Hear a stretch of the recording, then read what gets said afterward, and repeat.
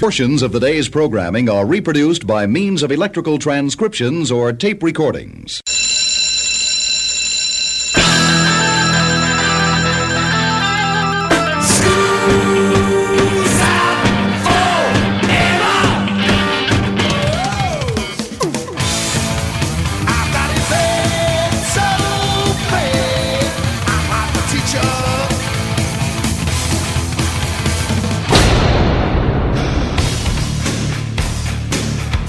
It's time for school, Rock School, with your hosts, Dr. Joe Burns. From Nevermind the Bollocks. Now, what about... It's the Bollocks, Joe. It's the Bollocks. That's why you had me here. That's so why you had me here. Because I was America, there. Although Bollocks have pronunciation. bollocks. Class is in.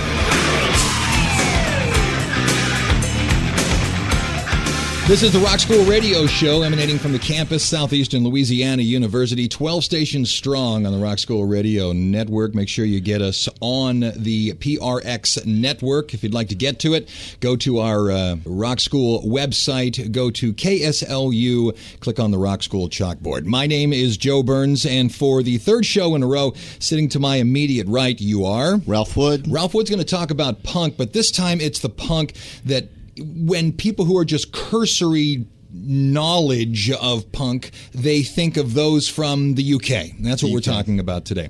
Now, you brought along two guests. Who's in the studio? You are? Bill Robinson. And you are? Dan McCarthy. Okay.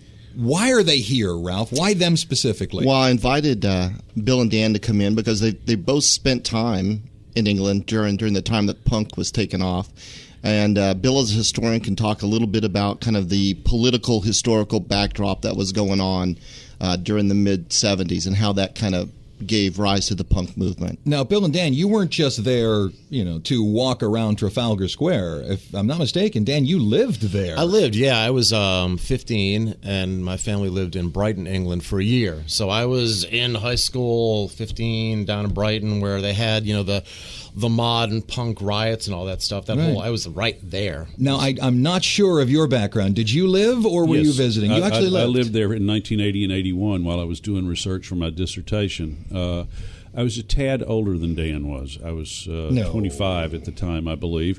But there was still a lot of resonance from the original punk movement at that point, and post-punk was going full blast.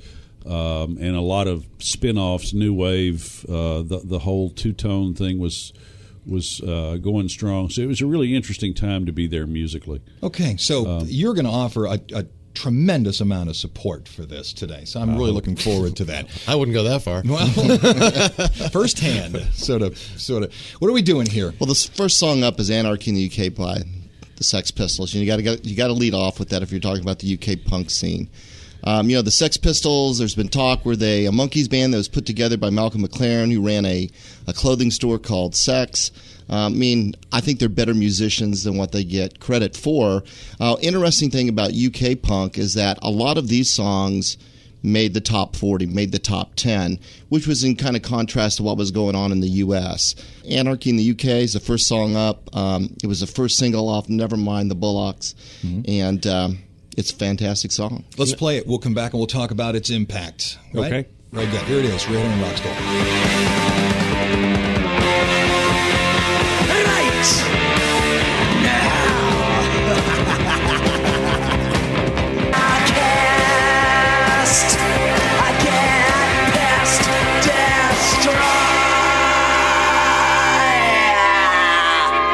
Sex Pistols from Nevermind the Bollocks. Now, what about... It's the Bollocks, Joe. What's the Bollocks? That's why you had me here. That's why you had me here. Because I was America, there. Although the Bollocks American have pronunciation? bollocks. Right. Okay, all right. Just tell me, what is it? What are Bollocks? What are they? Bollocks is a small bull.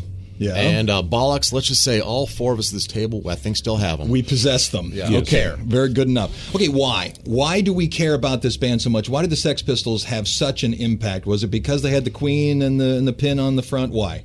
I would say a huge thing is just their cultural impact more than anything else. I mean, it really impacted fashion. That's one thing I noticed going to school there when I was 15 is in America, the only kind of musical impact on fashion was like sort of a T-shirt and ripped jeans and long hair, maybe. That was it. But suddenly you had kids with dyed hair and you had earrings and piercings and things like that. This is 15 years old. I could never have imagined that back in the States. So that was a big thing, and it pushes into the mainstream. I would agree that they were also very flamboyant. I mean, Johnny Rotten is not what you'd call a shrinking violet. No. And Malcolm McLaren got them put in positions where they could exploit the publicity. I remember they were on 60 Minutes or something like that in this country very early on. And, of course, created outrage over here because nobody really understood what they were doing. Yeah, bad press is good press. Yes. And they said bad words. They did. Rock music and bad words kind of go together. Where are we going next, Rob? Next up, we're going to play Complete Control by The Clash. Now, this is Dan's favorite band, so I'll let Dan take it over and talk about The Clash. I love these guys. I mean, I've referred to them as the Beatles of punk a lot of times, and I really do think that's kind of right. They had the two songwriters, Joe Strummer and Mick Jones, who kind of had that Lennon-McCartney thing going on. And they took punk music, and I think they started to bring other different styles of music into it. They had reggae on their London Calling album. They had some rockabilly, some country. I mean, on their first album, they do a cover of a Johnny Cash song, which is a pretty punk thing to do, I think. And they just brought in political sensibility. And, of course, they imploded after about 4 or 5 years, which is a very, very punk thing to do. And they just sound great. Their music is unbelievable. Their songwriting is great. And listen to them if you haven't. You won't regret it. A great live act, too. Sure. It's The Clash on Rock School.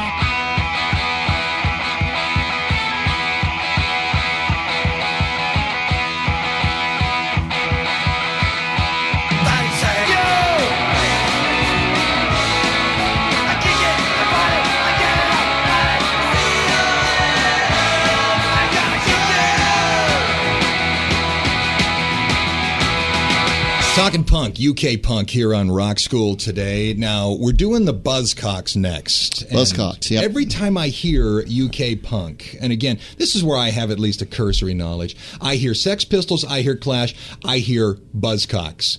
But they're always a distant third. Everyone can say the Sex Pistols, everyone can say the Clash, but talk to me about the Buzzcocks. I mean, the Buzzcocks are from Manchester, and so they were part of that first wave of Manchester scene. The beauty of the Buzzcocks, or what I'll say about the Buzzcocks, is that there would be no Green Day without the Buzzcocks. Mm-hmm. I mean, the Buzzcocks were the ultimate kind of pop punk band in that they would take a pop song, speed it up, dirty it up, and that was kind of the whole beginnings of kind of this whole pop punk movement were at the Buzzcocks. Now, you two that were over there, Buzzcocks. I would say the thing that's interesting about them, and you could say this about the Clash too, with regard to what Dan was just saying, is that Americans have a tendency, and so do British music writers, to categorize punk as like this monolithic genre of stuff that all sounded like Sex Pistols, and the myth is that nobody could play their instruments.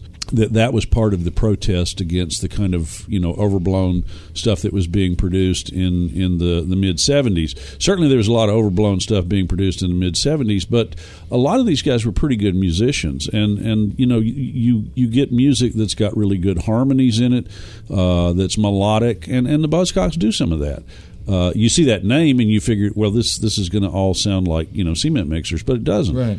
There's a lot of punk that is really well crafted. Right.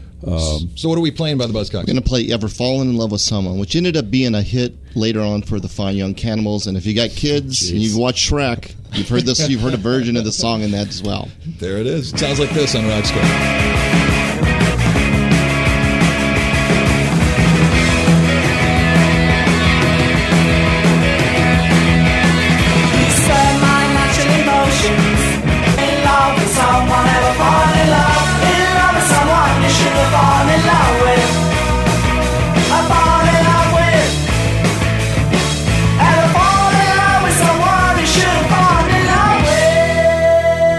Time for one more before the break, which is great because welcome to punk. Every song's only about 2 minutes, maybe 3 minutes at the absolute outmost. We're in the UK, and I think people are going to recognize a name out of this band. Who are we playing? Next up is Generation X, which their lead singer was Billy Idol, who'd go on to a lot more fame with some other hits. But yeah, Generation X, we're going to play Your Generation. Generation X was the first band to get on Top of the Pops. Which was a big deal, as it was kind of their American bandstand. Sure. Now, when you guys were over there, was it, I mean, the whole world here stopped, I remember when I was growing up, to watch American Bandstand. Did the whole world stop over there to watch Top of the Pops? Absolutely. Right. I'd say even more so. I mean, in America, we wouldn't do it, but over there, that was a big deal. Now, is it done? I believe it's complete. They don't run Top of the Pops anymore. Like 4 years ago, they killed it. It had been gone for 40 years, something like that. Wow. 40 or 50, a long time. No, they still have the Christmas #1, but Top of the Pops is sort of, what was the movie that had the... Love Actually. Where Bill Nye's character redoes Love Is All Around right. and promises to perform it naked if it goes to #1. Sure. Yes. Now, people you wouldn't think performing. Didn't other punk bands perform on Top of the Pops? You know what I remember? I've been living there. The Ramones performed on Top of the Pops. Excellent. And it's funny, it wasn't one of their good punky songs. It was sounded this sort of sappy violin song. I don't even remember what it was. Would you know, Ralph? I think it's Baby I Love You. That there you came go. Off of End of the Century, which was their Phil Spector produced album. It was a good visual, though, seeing them lolling there singing this song. Did they perform live, do you know, or was Top of the Pops like American Bandstand, you had to lip sync? No, it was lip sync. When the Sex Pistols, whose song God Save the Queen was actually banned, actually ended up on Top of the Pops later on. They lip synced deliberately out of sync and swapped instruments and talked to each other and generally behaved badly through the whole thing. Fantastic. So Generation X, Billy Idol. You said it before, but say it again. What are we playing? We're going to play Your Generation, which has to be an answer song to My Generation by The Who. You bet. Sounds like this on Rock School.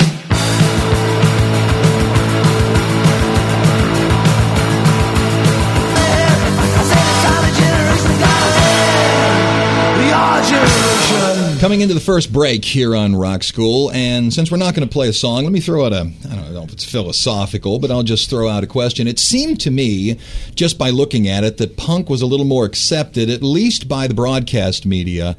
How, am I right, and how do you think punk got to the air so much easier in the UK than it did here in the United States? It seemed to fight more here in the US. Yeah, that's a good point, and I think it has to do with the fact that, weirdly, there are very few options for radio over there. I mean, the BBC runs the radio in a lot of ways, and so Radio 1 was the source of all your pop music, and because it was national, they made a point of including all sorts of different genres. So they had to have some punk, but then they had, disco, but then that's when the whole two-tone and ska thing happened, and you get electronic. So they were, even right now, when you listen to Radio 1, it's very common to have, a Justin Bieber song followed by a Snoop Dogg song, followed by a Foo Fighters, followed by a Skrillex, and that's just all part of the hodgepodge. So it wasn't like commercial radio, which sort of latches onto one type of genre. They have all of them there, so if they're out there, you suddenly start hearing things. Yeah. Was pirate radio still big then? I mean, BBC, some people make the statement BBC existed because of pirate radio. That's a little simplistic, but were there still boats off the shore sending the signals in? It was not really necessary anymore. I mean, in the 60s, there was a time there where you could hardly get any rock music on BBC at all. And one of the oddities of it is that it wasn't just a right-wing, left-wing thing. One of the people who was most vocally opposed to having rock music on the radio was Tony Benn, who was later, so far to the left that he was considered a Trotskyite.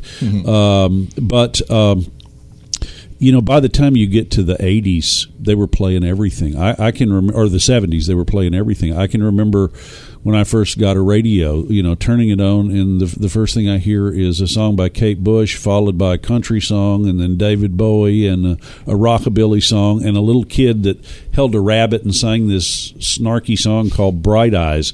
All in the first half hour I had the radio on. So, and that's just typical. It was equivalent to our FM freeform radio of the 1970s. Yes, right. Kind of. Before it became commercialized, really commercialized. Sure. Right. Yeah.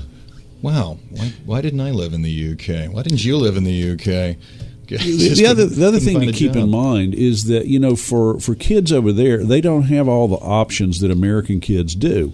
It's, pretty much it's music and it's football. Yeah. Their version of football, which we call soccer. And that's about all they've got to entertain themselves with. So music is a really big deal. Because there were 2 TV stations back then.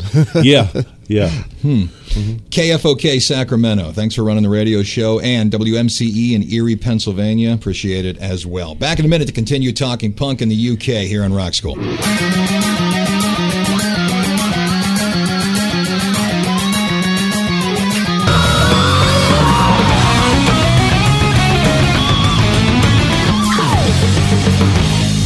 Okay, coming out of the break, back to Ralph Wood, The Damned. The Damned. We're going to play Smash It Up, which is my theme song to start every fall semester, is The Damned, Smash It Up. You know, The Damned was one of those bands, had some great names to the people who played in the band. We had Captain Sensible. We had a drummer whose name was Rat Scabies.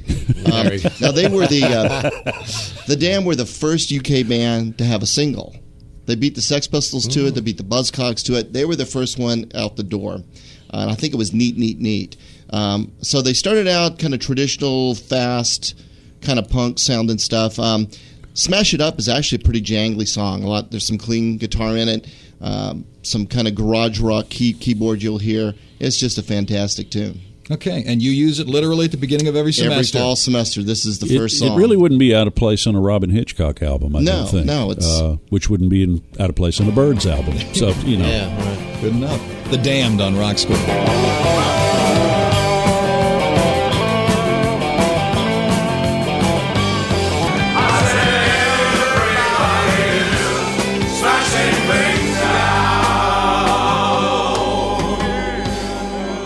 Coming out of The Damned, so things have officially started since Ralph uses it to start off each semester, so things are officially underway halfway through the show.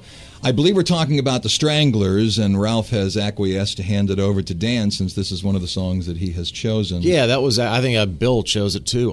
This is, again, one of the bands that was on the radio. They're the first band, I think, that we're talking about so far that actually it's a four-piece band, but one of them is a keyboard player, and he's a really, really good one. This is Bill referred to the musicianship of some of these punk guys, and they had amazing musicianship all along. They were really... Why do we keep saying that? That's something as if that's going to be sort of a jaw dropper to the audience. Yeah, wow, they can play? Oh my gosh! It's just one of the biases we have because people really don't listen to the music much. I mean, they don't really get into it. Now, hopefully, these collection of shows will make people really listen to the music aspect of it and realize how deep it is there. Okay, fair enough. But these guys, I mean, their attitude is amazing. I don't know if you look at the lyrics, you think it seems kind of intellectual, but I don't think they were. I think they just tried to annoy people. I think their point was to really say things that offended people, and they did a great job of it. Well, and they had a drummer with a great name, Jet Black, and they named one of their albums "Rattus Norvegicus," which has got to delight the biologists in the audience. Help me out. It's a rat. Oh.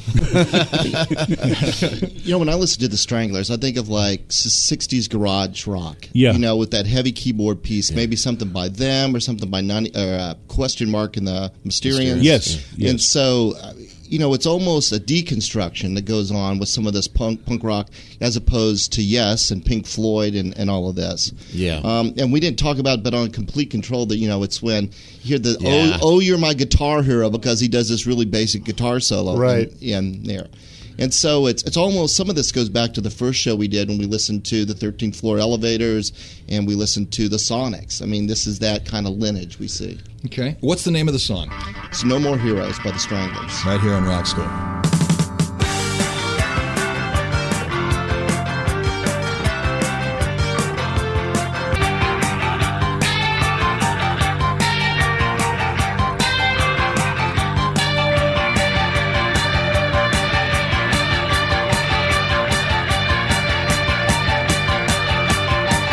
Okay, one more before the break, talking UK punk here. We'll give you a little behind the scenes of a rock band. The four of us are in the Impaired Faculties band, and something happened at practice one time, sort of made me sort of cock my head going, what do you mean, this kind of band? We were playing Boys of Summer? We were playing Boys of Summer, yeah. And what happened?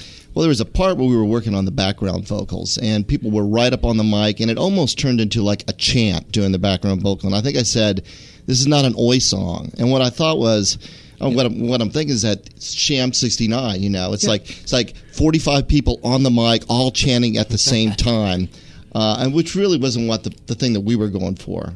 But Sham 69 is a great UK punk band. Yeah, and Oi is an interesting genre. Jimmy Pursey and a whole raft of other people were in Sham 69. One of the things that explains that sound is that, unlike a lot of the other punks, they weren't art school kids. They came from a big football background, and so they introduced football type chants into their music. and you can really hear it in this one and pretty much everything else they did. The other thing that's interesting about Oi is that it's almost always misrepresented in the press as being a kind of a neo-Nazi movement. Because a lot of the followers of Oi were skinheads. Well, there were skinheads who were neo-Nazis and associated with the National Front. There were also skinheads who were left-wing, and there were skinheads who just didn't care one way or the other. And Sham 69 attracted all of these people to their shows, which is one reason the first incarnation didn't last very long. Fights would break out between the left and the right, and the shows got so violent in '79 they just quit for a while. Reformed in 1987 and still playing. But if the kids are united, went up to number 9. It was quite successful, and Oi is a good deal more complex than most people say. In 1981, another exponent of Oi described it as about real life, the concrete jungle, hating the old bill, which is cops, being on the dole, and about fighting back and having pride in your class and background. That could fit left or right or in between. Sure. So Sham 69, it's called again? If the Kids Are United. You bet, here on Rock School.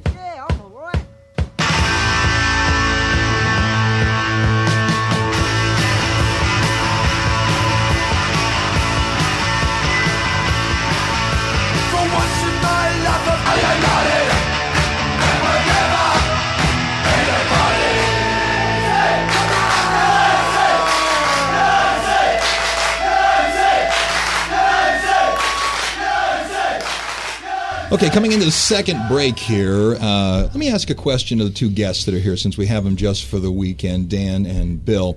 You lived in London. You lived in Brighton. Yes. Okay. While you were there, was punk just the music? I remember when grunge took over here. It was all grunge for a little while with little pockets of other music. Was punk just the music, or was it just simply a subsection of music, and there were other groups listening to other types of music? What was it like? Well, it was very big, to be sure, and there were hundreds of punk bands, and hundreds of little subcultures of punks who saw themselves as the true punks and everybody else as phonies. But you also had this huge two-tone movement that produced the Specials and Madness and Bad Manners. So tell us what the two-tone movement is. Well, two-tone gets its name from the fact that the bands were all partly black, partly white, and they played ska music, which is based on reggae.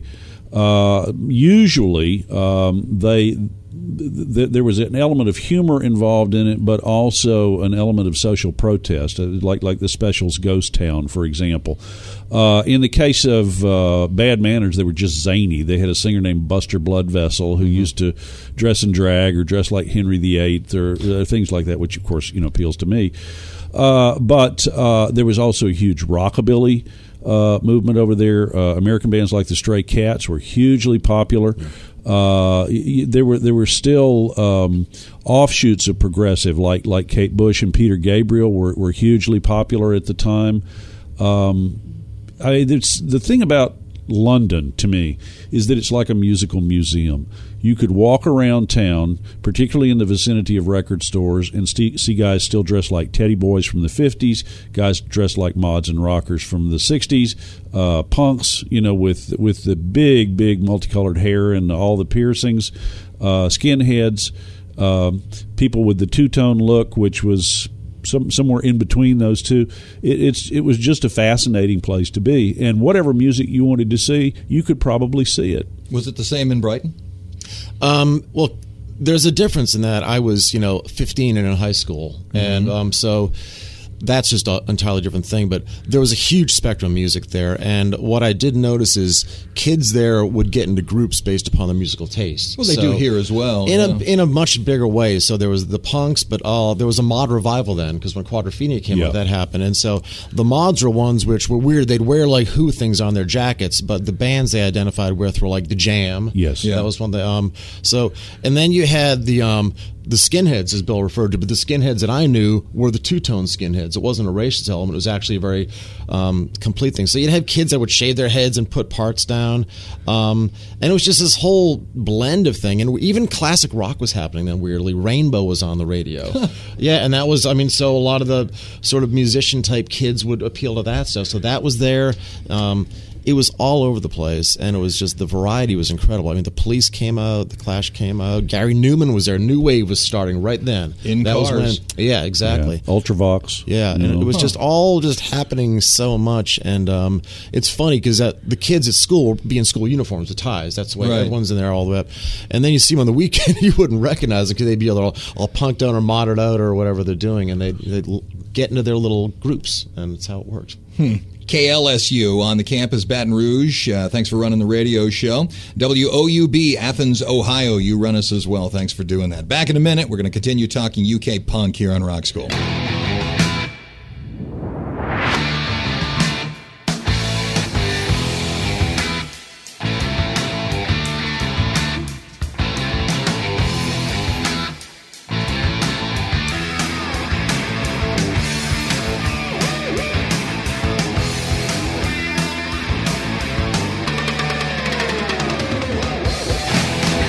Okay, coming out of the break, we've looked at the songs we have left. We're running out of time, and it's time for EEO rules. We decided on Siouxsie and the Banshees. Right, our first female. Siouxsie and the Banshees were probably the most influential female punk group, other than maybe the Slits.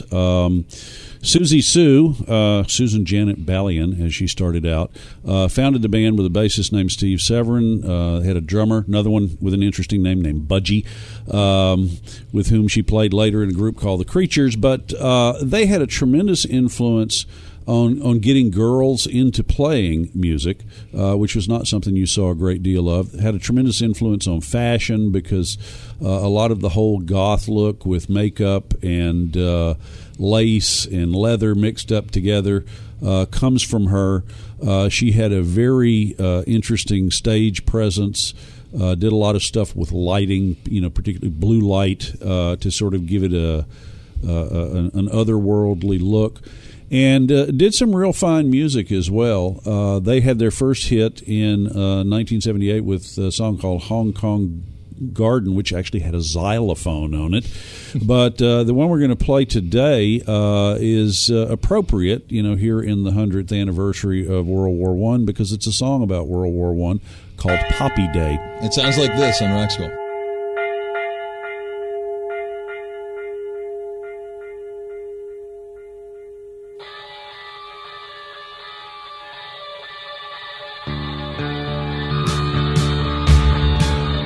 Okay, final break here on Rock School. And again, because it's radio and because we have time limitations, we don't get to play everybody we've brought. So Ralph wants to go around the table and talk about bands that we don't get to play, but you as the audience should go check out. We'll go to my left. Dan, who should we listen to? I'm going to suggest The Jam. The Jam, like I've said before, they really weren't so much identified with punks as, from a kid perspective, it was more a mod band, but they really were a punk band. I mean, they're just great musicianship again. I think that's a recurring theme here, hopefully. Their bass player, it's one of those bands where they almost have a lead bass player as opposed to a lead guitarist. The bass is so up front.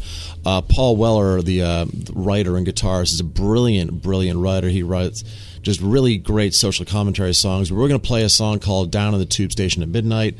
I'd really recommend that and a lot of other things. And Paul Weller is still very active writing songs, wins awards year in, year out. So listen to The Jam. They were relevant then and they're relevant now. Bill? I would recommend checking out the Boomtown Rats. They did some fabulous albums in the late 70s and early 80s. Bob Geldof, of course, went on to considerable fame for his charitable work with Band-Aid and Live Aid. Also, if you really want to see punk at its absolute extreme, check out the Crass, but be aware it's not for the faint-hearted. CRASS? Correct. Okay. And one more. So I would say the Ruts are definitely somebody you need to listen to. Wire, the Pink Flag album, is just classic. And so we're going to wrap up today playing the Stiff Little Fingers, which are an Irish band. and we're going to play Suspect Device by the Stiff Little Fingers. Very good. And that wraps it up. Gentlemen, thank you for coming in. Thank you. Our pleasure. Appreciate it. Dan and Bill, and they're regulars, so you'll hear them again sometime on the show.